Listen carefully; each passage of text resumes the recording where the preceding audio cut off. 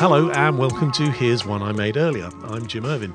Today's episode is a break from what we'd normally do because we're talking about a song that I was involved in writing. This is When I'm Alone, released in 2010 and co-written with writer and producer Julian Emery, and my guest today, Lissy. Born Elizabeth Morris, raised in Rock Island, Illinois, she quickly discovered a talent for singing, starring in a production of Annie, aged 9. Then, after a tricky time in high school and dropping out of university in Colorado, she moved to LA to pursue a career in music. It wasn't all smooth sailing. Things didn't happen overnight. A deal with Maverick Records in 2004 ended abruptly with an unreleased album in the can, and she was back to square one. But in 2008, she secured a fresh deal with the UK arm of Columbia Records and came over to Britain to write, which is how Julian and I met her in October that year, and ended up writing several songs together for her debut album, Catching a Tiger, which eventually came out in June 2010. Since then, she's released a string of albums of her own songs, 2 for Columbia and 3 released independently, and several EPs of her celebrated cover versions. Her most recent release was When I'm Alone, the piano retrospective, which featured new versions of some favourite compositions with just her extraordinary voice and a piano. 2020 was supposed to include a celebration of Catching a Tiger's 10th anniversary with a world tour, but obviously that's been postponed to who knows when. However, I'm delighted to say it's given her the time to join us here today. Lissy, welcome. Thank you. Hello. I'm so happy to be with you. Thanks for having me. Where are you talking to us from? I am sitting in my house in Iowa. And how long have you been there? I bought a farm in northeastern Iowa back in 2015. Yeah, I've lived here for, 4 or 5 years now.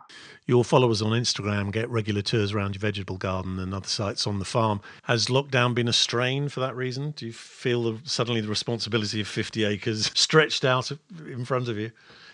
I will find that just the general collective sense of grief of the pandemic, not just my own grief, but the collective and personal, kind of took some of my motivation and enthusiasm from me this summer. Whereas normally I think I am a little more delighted. Whereas I felt like this summer I'd be in the garden all day, and instead of wanting to cook, I would just go to McDonald's and be like, oh, I have all this salad and I've spent this whole day outside weeding, and I never eat McDonald's. That being said, though, I had these beautiful sunflowers on my hillside, and if I would go for a walk at sunset with my dog, I would have these very nice moments of almost zenness of nothing's ever in our control. All there is the present moment, and nature is helpful in returning me to that kind of state of acceptance and presence. Have you managed to do any writing in these last months?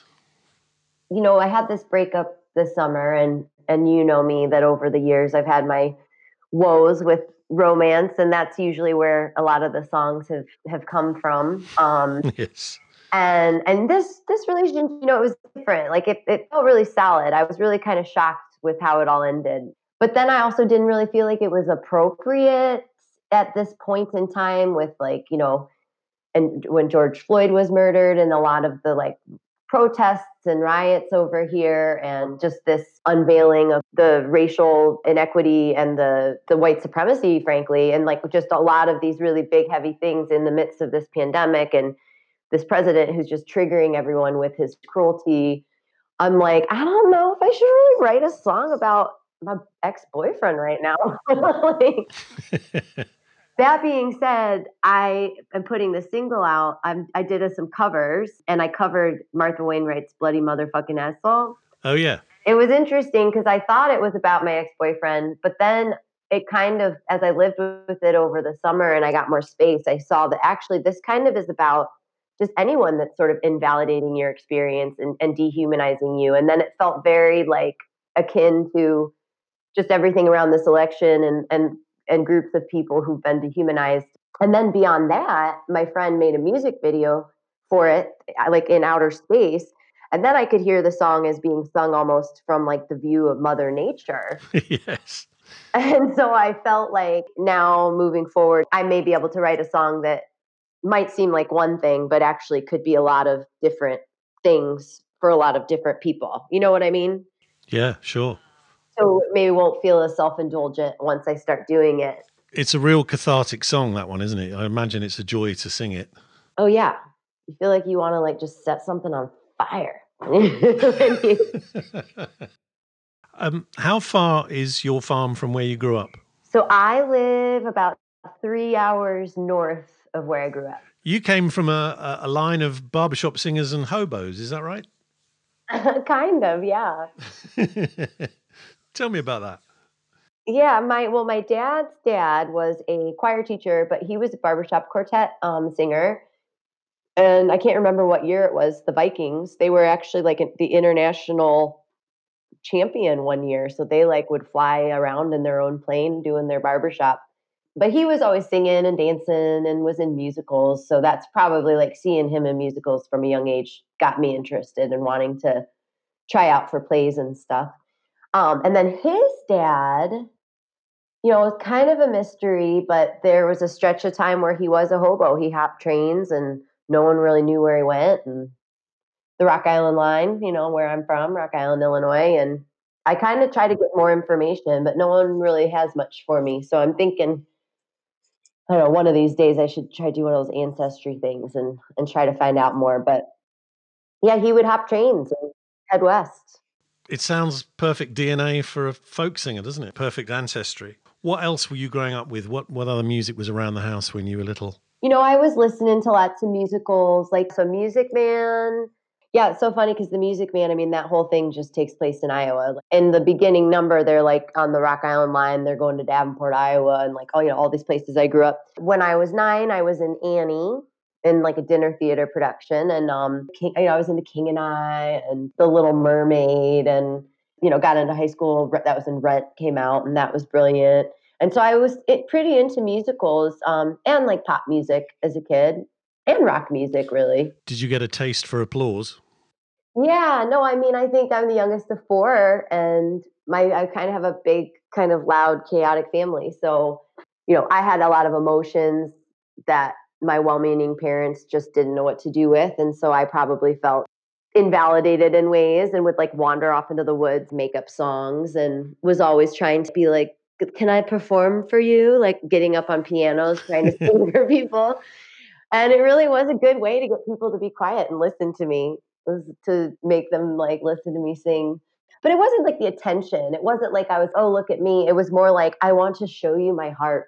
I want you to understand me. Like even from a young age, it wasn't, let me put on a cute outfit and entertain you. It's like, I want you to like see into my soul, understand me.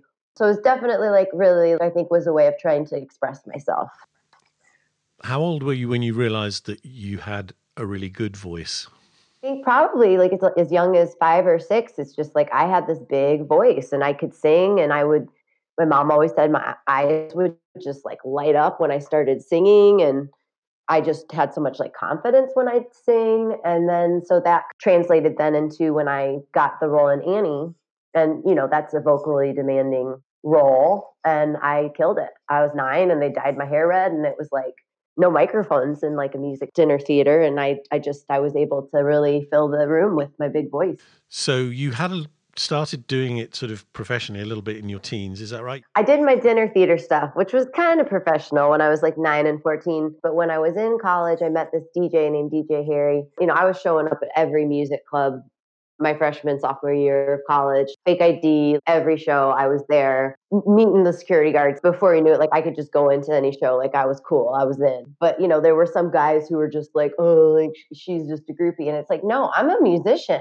So I would get in and I'd want to meet the bands and I would befriend the bartenders. And before I knew it, like I was kind of had wiggled my way into being like opening up for bands that came through. And through the process of getting to like open up for these different acts, I met this guy, DJ Harry, and he was putting out an album and we co-wrote a song on it called All My Life that ended up being on like some TV shows and was in a movie. And it was an indicator to me like, oh, you can actually like do this? Okay. And then so I decided not to go back to college. When I got to LA, it was like that song that I had done in my early college years. I actually got like a decent sized check from that. And that was really encouraging. Like actually I bought my first dog. I didn't rescue him, Byron. He was bought with the money that I got from a song of mine being in the TV show Veronica Mars. So like, oh really?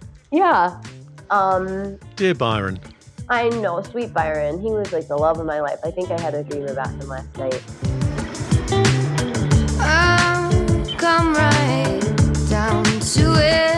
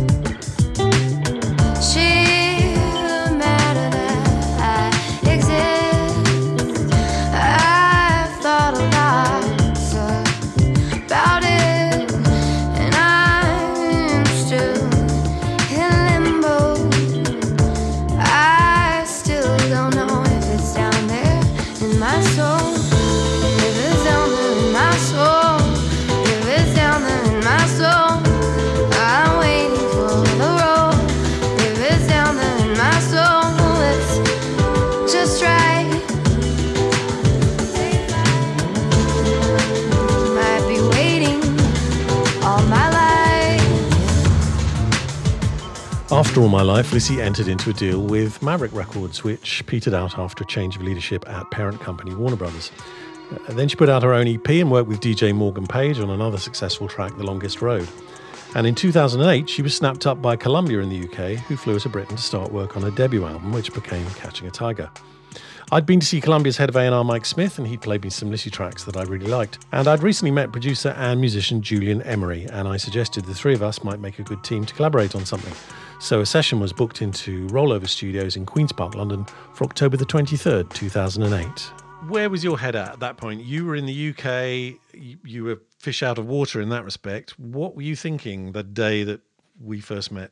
It was interesting because I had this deal and I was really excited, but I was also kind of hung up on this guy that I was dating on and off in LA, and I had Byron. So it was really kind of like homesick when I came over, because I think it was only the second time I'd come over to the UK, and was so jet lagged and was basically set up on like 3 weeks of Monday through Friday, every day and night, blind dates of co-writing with people. And prior to that, I hadn't ever co-written. I think initially I thought like, well, I wouldn't know how to do that. I write by myself, but now I can barely write a song without a co-writer, to be honest. So I'm glad that I opened up my mind to the beauty of co-writing early on, because I didn't really have a good enough assortment of songs apparently to put together my first album on my own. And it's true. I can see that. I feel so like heartsick for it, actually. In hindsight, it was such a wonderful time, even though it was kind of excruciating. I was just so tired all the time. I was so jet lagged because I would drink too much wine, and then I'd stay up all night, and then I'd like want to sleep all day. But it was good for the songwriting in the end, because it gave me like some emotion to put into the mix, And England it was so different. Now I go there and it feels like a second home. But when I went over the first time, I was like, oh my God, it's like Harry Potter. So British, so like a movie or something, so foreign. And everybody talked weird. Yeah. And I remember you having culture shock at that point. I remember you being really freaked out by what you were seeing. It was only your third day in London or something when we met. You looked completely shell-shocked. I feel like whenever we see each other, we recap this. Like I was probably being a kind of moody. Like we started writing and then I didn't want to come back, but they made me or something like that. Yeah, what happened. Well, no, I remember that you'd had a terrible session the day before. You walked in the room and you pretty much laid the terms down there and then. You said, right, I'm doing all the top line. I've got this song that I want to work on. And you were trying to basically wrestle back some control. I think you felt you'd been a bit steamrolled in the previous couple of days. Is that right? That very well could have been true, and I don't exactly remember, but I do know that I liked you guys and I thought you were really nice. But I also felt like, yeah, we spent a lot of time trying to work on that Christina song, and then just sort of as an aside, we had a little blurb of When I'm Alone. Julian already had the music in his computer, and I had just kind of been riffing spontaneously. And I think that was where the magic was. And it was like I was supposed to come back for this second session then so that we could finish that When I'm Alone magic. And I think even with that session, being like, oh, I'm really tired. I don't think I can do it. And then thank goodness I did. And I think to Ollie, my A&R, Ollie's like, you have to do this. You need to go there. And he would be like, don't drink any wine tonight. Go to bed early. God bless them now, because I think at the time it's like, stop telling me what to do. What I remember of that day is that we worked on this Christina song, which you'd already started, and you wanted to finish it off. And we kind of finished it, what had been about sort of 2:33 in the afternoon. And we went out for a late lunch, and we found somewhere that was doing pizza. And you really perked up after pizza. Yeah. Which I have since learned is like catnip for you, isn't it, pizza? Yeah, it's so true. It's funny because I'm sitting here looking at my new composition notebook that I'm going to write my songs in, and it's got little pictures of pepperoni pizza on it. Well, there you go. So it's perfect. Yeah. Absolutely perfect. So the pizza really kind of brought you alive, and we came back into the studio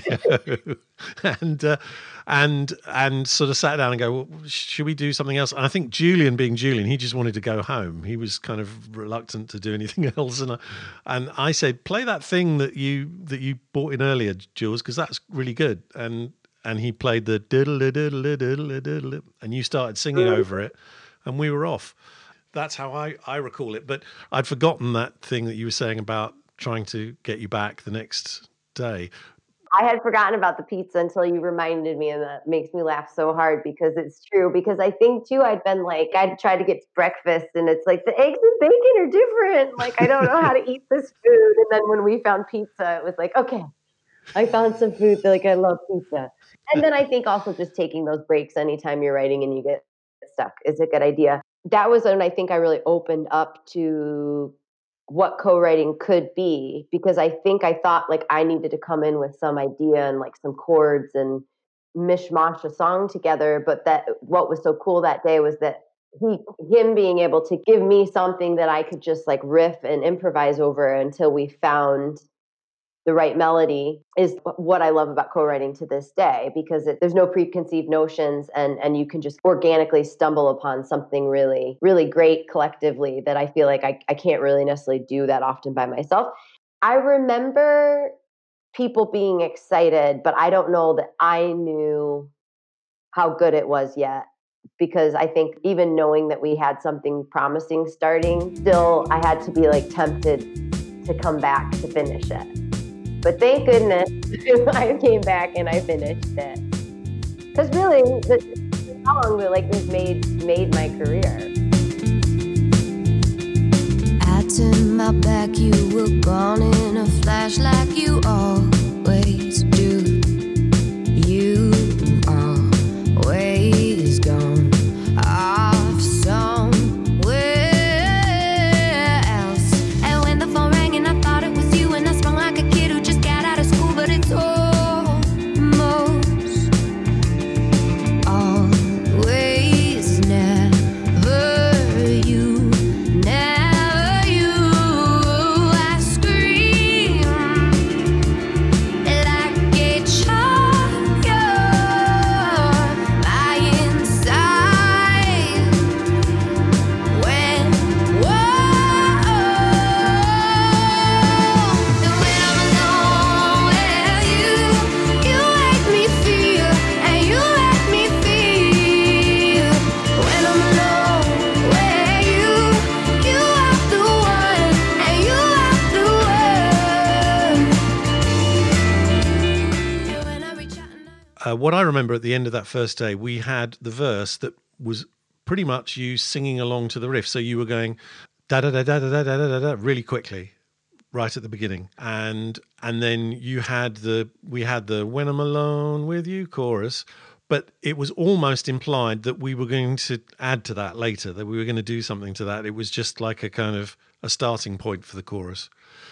That's how it felt at the Oh time. yeah, that it needed a chorus still. Well, no, it needed some explanation. When I'm alone with you, something happens, or da da da. You know, there's something else, Oh yeah.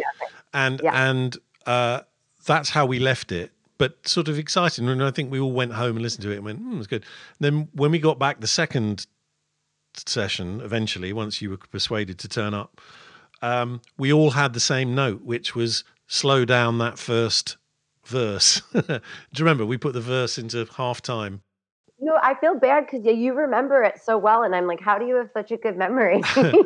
Well, It's good. the only reason I remember it really well is that it is one of the few times where I got shivers writing that song. I really knew that it was something great straight away. Yeah. And that's why I remember it so so well, because it was a real charge of, and it was one of the first songs that I'd written with Julian and obviously with you. And I remember thinking, wow, this job's great. Conjure something like that out of nothing. That's brilliant. I've got to do this some more. Yes, absolutely. The second session was at the Dairy in Brixton. Do you remember that funny little room in there? And Yeah. and we wrote In Sleep there as well. It might even have been the same day or the same 2 days. Yeah, I remember very clearly sitting in Brixton writing In Sleep, because I feel like that one came pretty quickly. Like, Yeah. I feel like once we kind of, it was like we realized that we were a dream team after we were able to like get the momentum of When I'm Alone. And then I feel like In Sleep came super fast. Yeah. And Cuckoo. Yeah. Yeah. Like, I feel like that's anytime we've written, we kind of like have to go through the painful part to get the thing that then suddenly we're like in pain, and then we turn a corner, and then we like start getting the momentum, and then like we'll write like 4 songs in like 2 days, and I love it. I've always felt with you as well that it's about catching the kind of window with you. Is you've got like 90 minutes of intense focus, and then you spend a lot of time trying to think of excuses not to do it. You know, like go out for a cigarette or a pizza, or take the dog to the vet. Yeah. No, it's true. It's weird. Being in the studio, writing, half the time touring, like it all just is excruciating. but it has to be done. Sometimes I'll go in the studio and it's a metaphor for my life where it's like, I just want to know how it's going to end up. Like, I want to know what it's going to sound like when it's done. I don't know if that makes sense. It's like kind of how I am in my life in general. I got to work on it. Knowing that like you just kind of have to take a deep breath and just start from the beginning and take it a step at a time. And eventually it will reveal itself to be what it's going to be. You know how it goes. Like, you get a melody in your head, but someone else is humming a melody, and then you lose the melody. And then you almost get tense, you know? It's like, oh, I have it. Oh no, and now I forgot it. And like, oh, what's this one line going to be? And sometimes you don't really know that you like something until 3 days later, and you listen to it and you realize how much you love it, or what it could be once you take it to a producer. But I just laugh so hard when you're like, that you have about 90 minutes of focus with me before I'm like, need another piece of pizza and a cigarette. And then I'm like ready for my wine. There was a tremendous amount of anxiety in the process and energy with you in those early sessions of what am I doing here? You know. I know, poor little me. And when you think of that though, like putting someone in a room with all of these, and then back then it was like I only wrote with men. Like, I was never set up on any co-writes with any women then. Yeah. And usually men that were older than me. And so it's like me getting in the room with these total strangers and be like, let me tell you about this guy that I really like. And, you know, I'm really sad and he doesn't want to be my boyfriend. And like, you know, for me just to have to come in and tell these total strange men, like, I know. These are all the details of my personal life. And I'm like going through all these things. You do go through that process, and then you're able to kind of find those people who are willing to put up with me and who will help me take my pain and turn it into a beautiful song, you know. And I like this metaphor when I'm gardening. It's like, you know, the most beautiful flowers literally grow from shit. You know, you want your compost to be just disgusting. Pure manure. Yeah, you just want the most beautiful things grow out of shit, like literally when in the garden. And I felt like I could kind of come with all of this like anxiety and pain and loss and rejection and woe and all these things, and then was able to find these like really key partners along the way to be like, we will help you turn that into a song, you know, and we'll have some pizza and we'll have some fun while we do it. And, there's an interesting dynamic going on in the room when it's you, me, and Julian as well, isn't there? Because Julian will play the fool, do the dad jokes, and just be silly quite a lot of the time, because he doesn't want to be there very much either. He's finding it stressful as well in certain respects. And so, and then I'm sitting there trying to write down what you're saying and trying to kind of, how can we turn this into the verse or whatever? We take it in turns to be the adult in the room, don't we? Yeah. So suddenly you'll get sort of cross and go, stop it, you two. Yeah. Yeah. We got to focus, guys. Come on. I'll tell Julian off for keep playing Rush or whatever he's doing. We're all being told off and having to kind of get back in the room at the same time. And it's a fascinating thing. I've noticed that a lot with the writing, is that there's a lot of putting it off. And that's part of the creative process, isn't there? They're sort of circling the moment at which you kind of pounce on an idea. Well, because I think that if we could write a million songs, but I mean, that's the point, is to write a really great song. So like, sometimes you just have to spend the whole day procrastinating, waiting for the right lightning bolt to strike. I think there's been a couple times where maybe we have just written like okay songs, but I think more often than not, a lot of the time spent like talking or eating or joking around, or somehow it ends up creating like the perfect storm for eventual productivity and beautiful music. Like you were saying, we'd write 4 or 5 songs at once, wouldn't we? 2 of them will be good and the other 2 won't be so good. But that's quite a good way of working so that you don't lose, you don't just get bored trying to find the second verse of something. You've always, whenever you get stuck, you just go on to another song. That method's worked quite well with us over the years, I've thought. Because otherwise we would all just spin off. Yeah, absolutely. I was just thinking that right before you said it, there being those kind of bursts, how we did Shameless and Further Away, and I think What's It Like, and Yeah. one other one that were on the second album. The Habit. The Habit, yes, which all are awesome songs. But I wanted to say with When I'm Alone, my memory of doing and finishing that song is like so blurry. So I'm so happy that you have such a clear idea of it, because if anything, I think I was self-conscious that I was just like, God, I'm such a pain in the ass. I'm like so tired, like so jet-lagged. I'm so homesick. But that really being a way that it clicked for me of like, this is a great way to work when you've got Julian coming in with like this sick guitar loopy lick thing, that then I have like all this freedom to explore the melody. And then also, you're always good at honing in the melody, but also then, okay, these are the things I'm saying. Like, I think with They All Want You, like, I didn't write that song with you, but I think I emailed you and was like, I need to finish this song.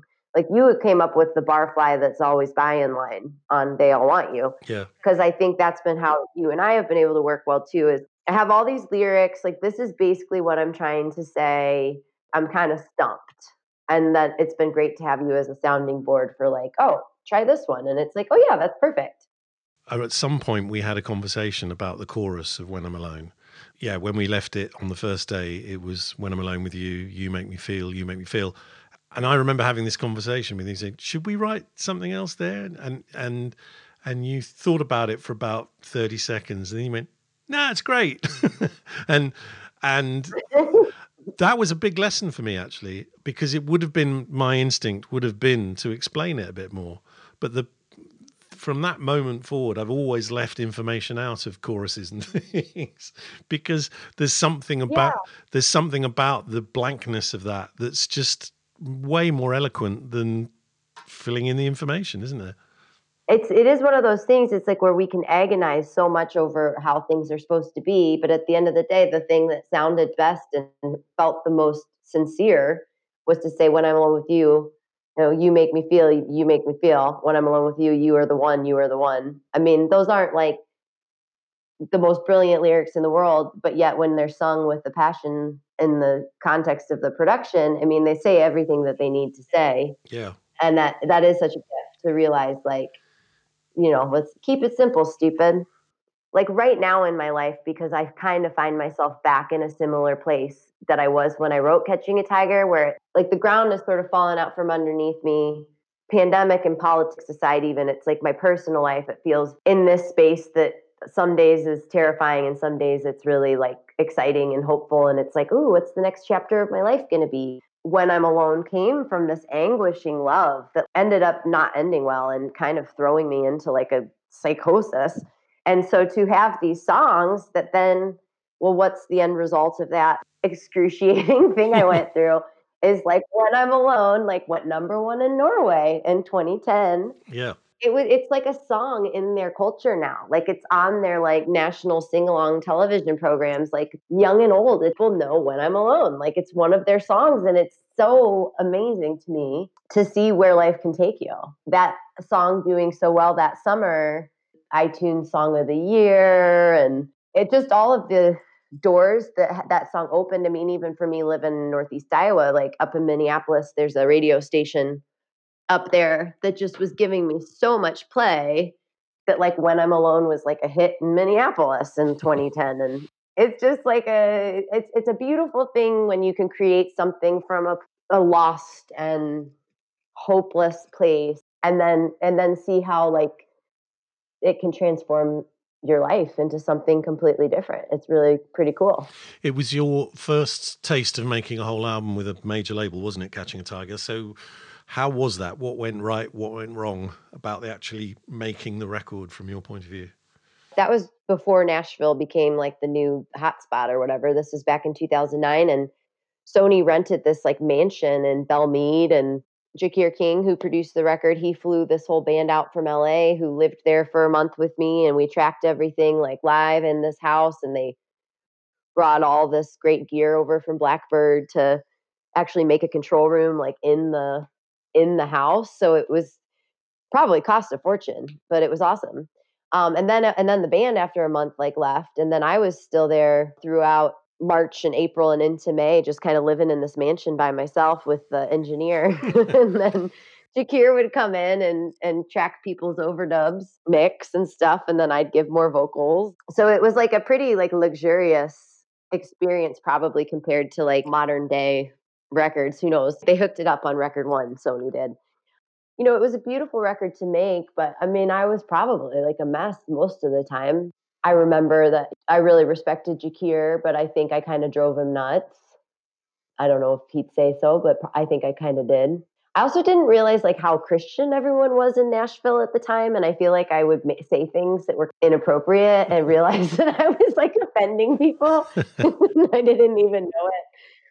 Because like there are like really nice people and they're Christian and they have different values, and I would sort of say these like probably like racy raunchy things just thinking like, oh, that's like a bunch of musicians hanging out. But nope, I think I was a little blue. When you went out to do it live, you had your a trio, didn't you, with Eric Sullivan and Lewis Keller?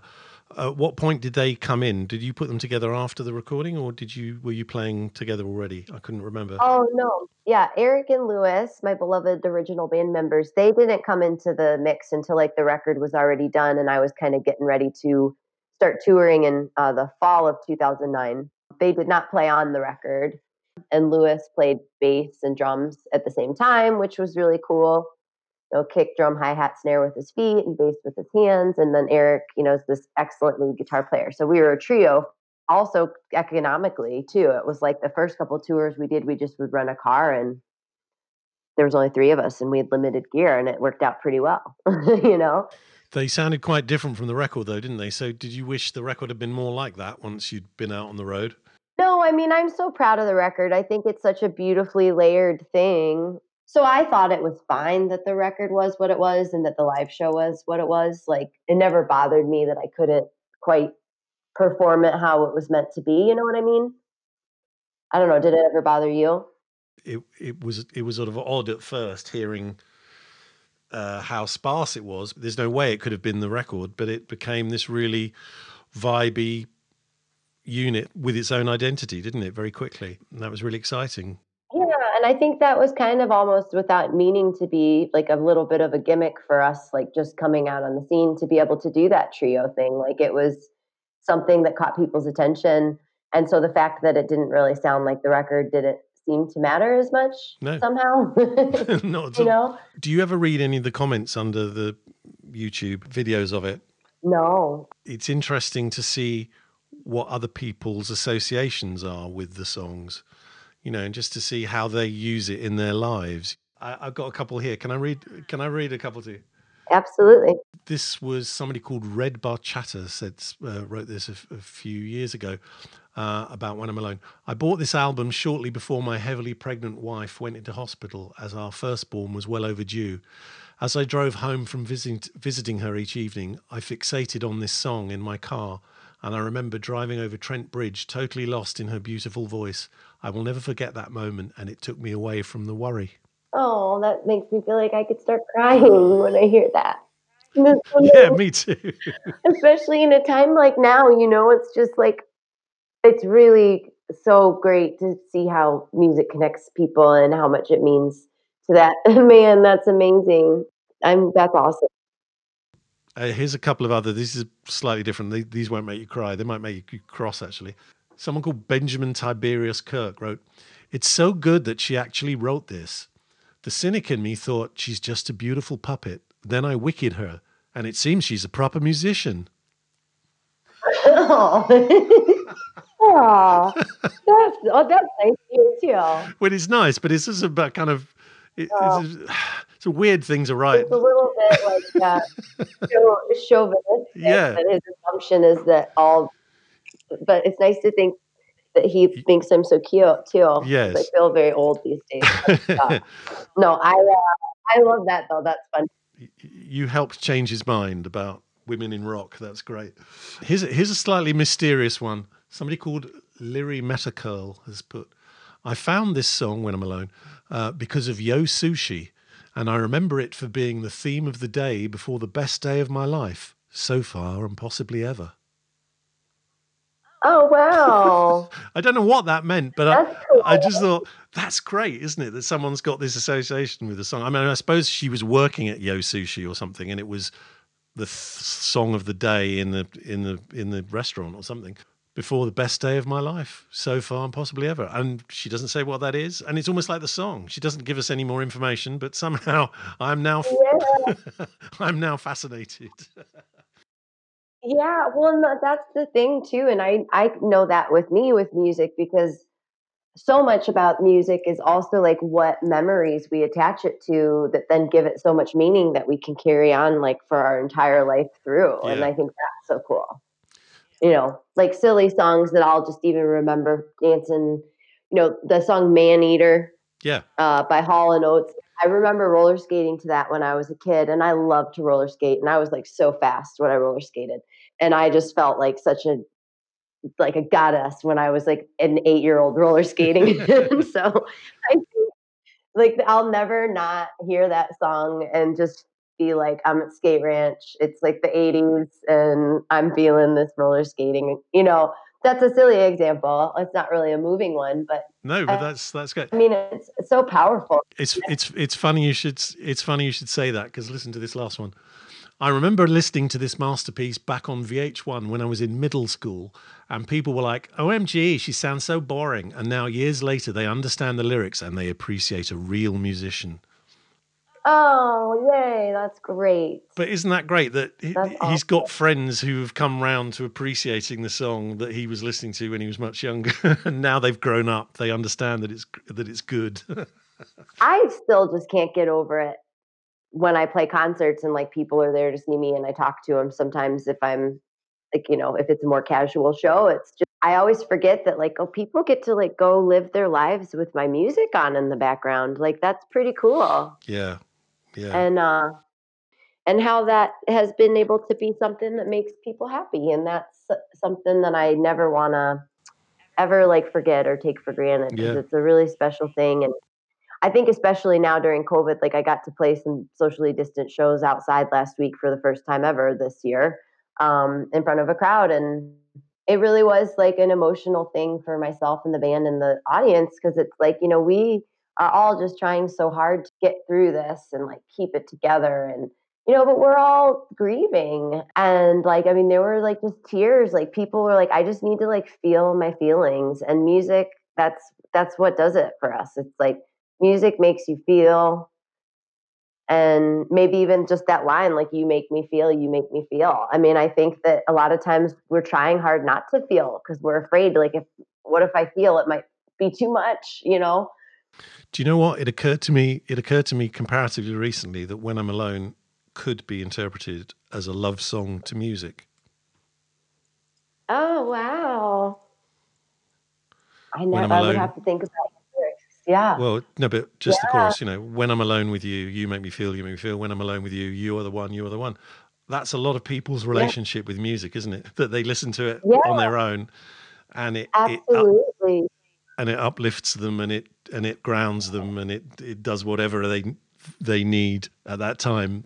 They let music do that to them, Yeah. and That's brilliant, Jim. That's why you're like the songwriter there because you made that connection. I totally feel that. Like I can picture people like, when they steal a moment to themselves and they have their like headphones on, it's like, you know, sometimes I can't put music on because I'm like, I really don't want to feel stuff right now. Like it makes me feel too much. So yeah, um, that's really a fun observation. I like that. it's an important part of who you, Lissy, are, really, is that you are this spring, this fountain of emotion that's got to come out all the time. Is that how it feels for you? Yeah, and it's exhausting, but it is what it is. I might have like apparently like a borderline personality disorder, which, as I've seen a therapist over the summer, she's like, I don't really think that that's true. But one of the things that when they try to explain what that means to you is like having like an emotional hemophilia, and it comes and goes. I don't have it all the time. It's like situational. So I don't think I'm really diagnosed as anything, but I really resonated with when it comes to like our emotions and our mental health. There's so much stigma. But like if you were a hemophiliac and your blood couldn't clot, like people wouldn't look at you and be like, what's wrong with you? Like, why can't you stop bleeding? I think there's something interesting in that to me, that I think legitimately maybe there are some people who have a harder time like clotting their emotions. This thing that I have for sure, that's my ego, that's like, I'm different. Nobody understands me. Like, I'm over here, they're over there. I mean, I think that there is some of that that goes on that's really just like, get over yourself. You have a big ego. And then I think there's more to it than that as well. There's people who maybe come into this world as really emotional people, depending on the circumstances of them growing up, whether their emotions were validated, the most minor things, and how people react to you and react to your emotions and your sharing give you these like tiny traumas throughout your life that lead to all sorts of narratives and stories that you have about yourself. Like, oh, I'm a handful, or I'm difficult, or I'm annoying, or I'm weird, and then, here you find yourself, you're an adult and you still are trying to like get through life with these like limiting beliefs that you have about who you are and how you are. And, oh, I always do this in love, or I always end up this. And just all of this, like all this bullshit and all this stories and this programming that like we all kind of walk through life with. Yeah. Not just artists or musicians. When it feels like too much, I kind of can get a little scary where like I kind of give up hope. But then when I have hope, I'm like the most hopeful person ever. And I'm like little orphan Annie, and I'm like, come on, guys, like we can do it, Yeah, I definitely have a lot of questions, especially now. Like, what in the hell is going on? What is life? Like, what am I supposed to be doing? Artists in general just aren't always willing to accept things at face value. And it's like I know for myself and other artists I know, there's kind of just always this longing for truth and understanding, and you get closer to it, but you never quite get all the way there. Yeah, and sometimes I think there's this one rapper that I like, and he has a song, and he's like, write a song, write another song, but it's all the same song. It's just one long song. And I always liked that, because sometimes you do revisit these themes, and it's sort of like all of your material lined up is almost just like one long song, as you like are continually coming back to these questions about like love and purpose. What would you love to do next? What would be your sort of ideal next creative step, do you think? I think of myself in a lot of ways sometimes as being like a bit of a tourist. Like I don't really belong anywhere. Like even my house here, I'm not really here a lot. I don't feel like I really belong where I grew up, and I don't totally belong here. And it's like I can go to England and feel comfortable there, or I can go to Nashville and feel comfortable there. And I've always sort of had this thing like, what would it be like to just be like a normal person who just like lived somewhere and like had a family? Through all of this kind of waiting around to do what I love to do, it's like reinvigorated my sense that like I'm not ready to like retire and settle down. Like I'm ready to make a really beautiful record and have a really vibrant next chapter of my career. Well, I'm delighted to hear that, because there's always room in the world for another brilliant record, and especially one from you. Good luck with it, and well, let's hope to speak again soon. Thanks for chatting to me. Awesome. Well, it's been so nice talking to you, Jim. Take care.